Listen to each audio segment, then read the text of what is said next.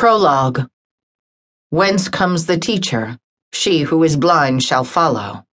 The one who digs in dust precedes the finding of the jewel.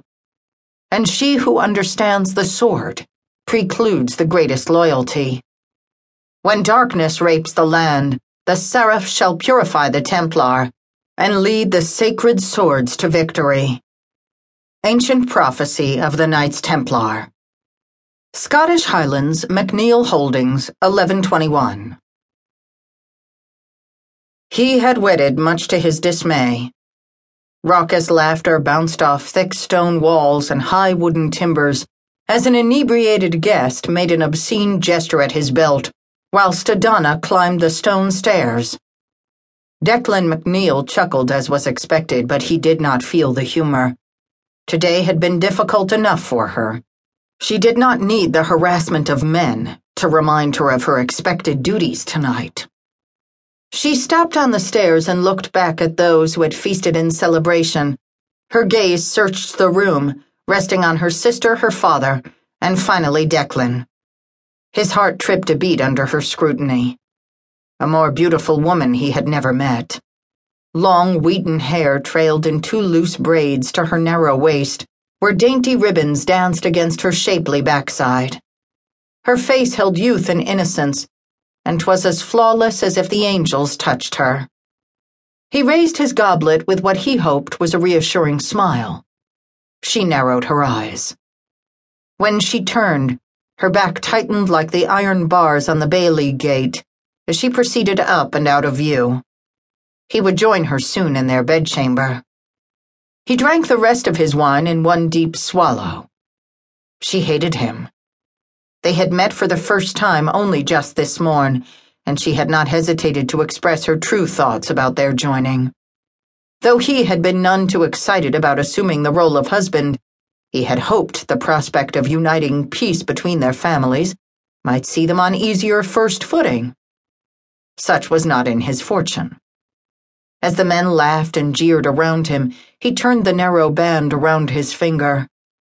Soon she would see he was not the monster she proclaimed him. He had done all he could to see to her comfort tonight. On discovering her passionate objections, he had put his mind to the expected consummation for hours. The long years of feuding with her family, the Bannachs, and the neighboring Fitzgibbons would bring questions about the legitimacy of their wedding, and as such, the consummation must be witnessed, which seemed insurmountable initially. What he eventually designed with his most trusted friend was simple. There would be two witnesses. Their fathers had agreed without protest. Adana's sister, who was too innocent to know about the ways between a woman and a man to question things, and Fingal would perform the necessary observation. Declan would close the curtains around the bed. He would kick the covers a bit, whisper to her she should make some sort of womanly sound, and then a vial of lamb's blood would provide the proof of their physical union. When she came to understand him better, they would come together naturally. She might hate him now, but she would come to see he was fair, reasonable, and did not hesitate to grant kindnesses when they were deserved. Fingal clapped him on the shoulder. "To a married man's delight." With an exaggerated laugh, he raised his goblet in toast. Declan did not smile. Leaning closer, Fingal said at his ear, "The time is upon you, my friend. Do act the role accordingly."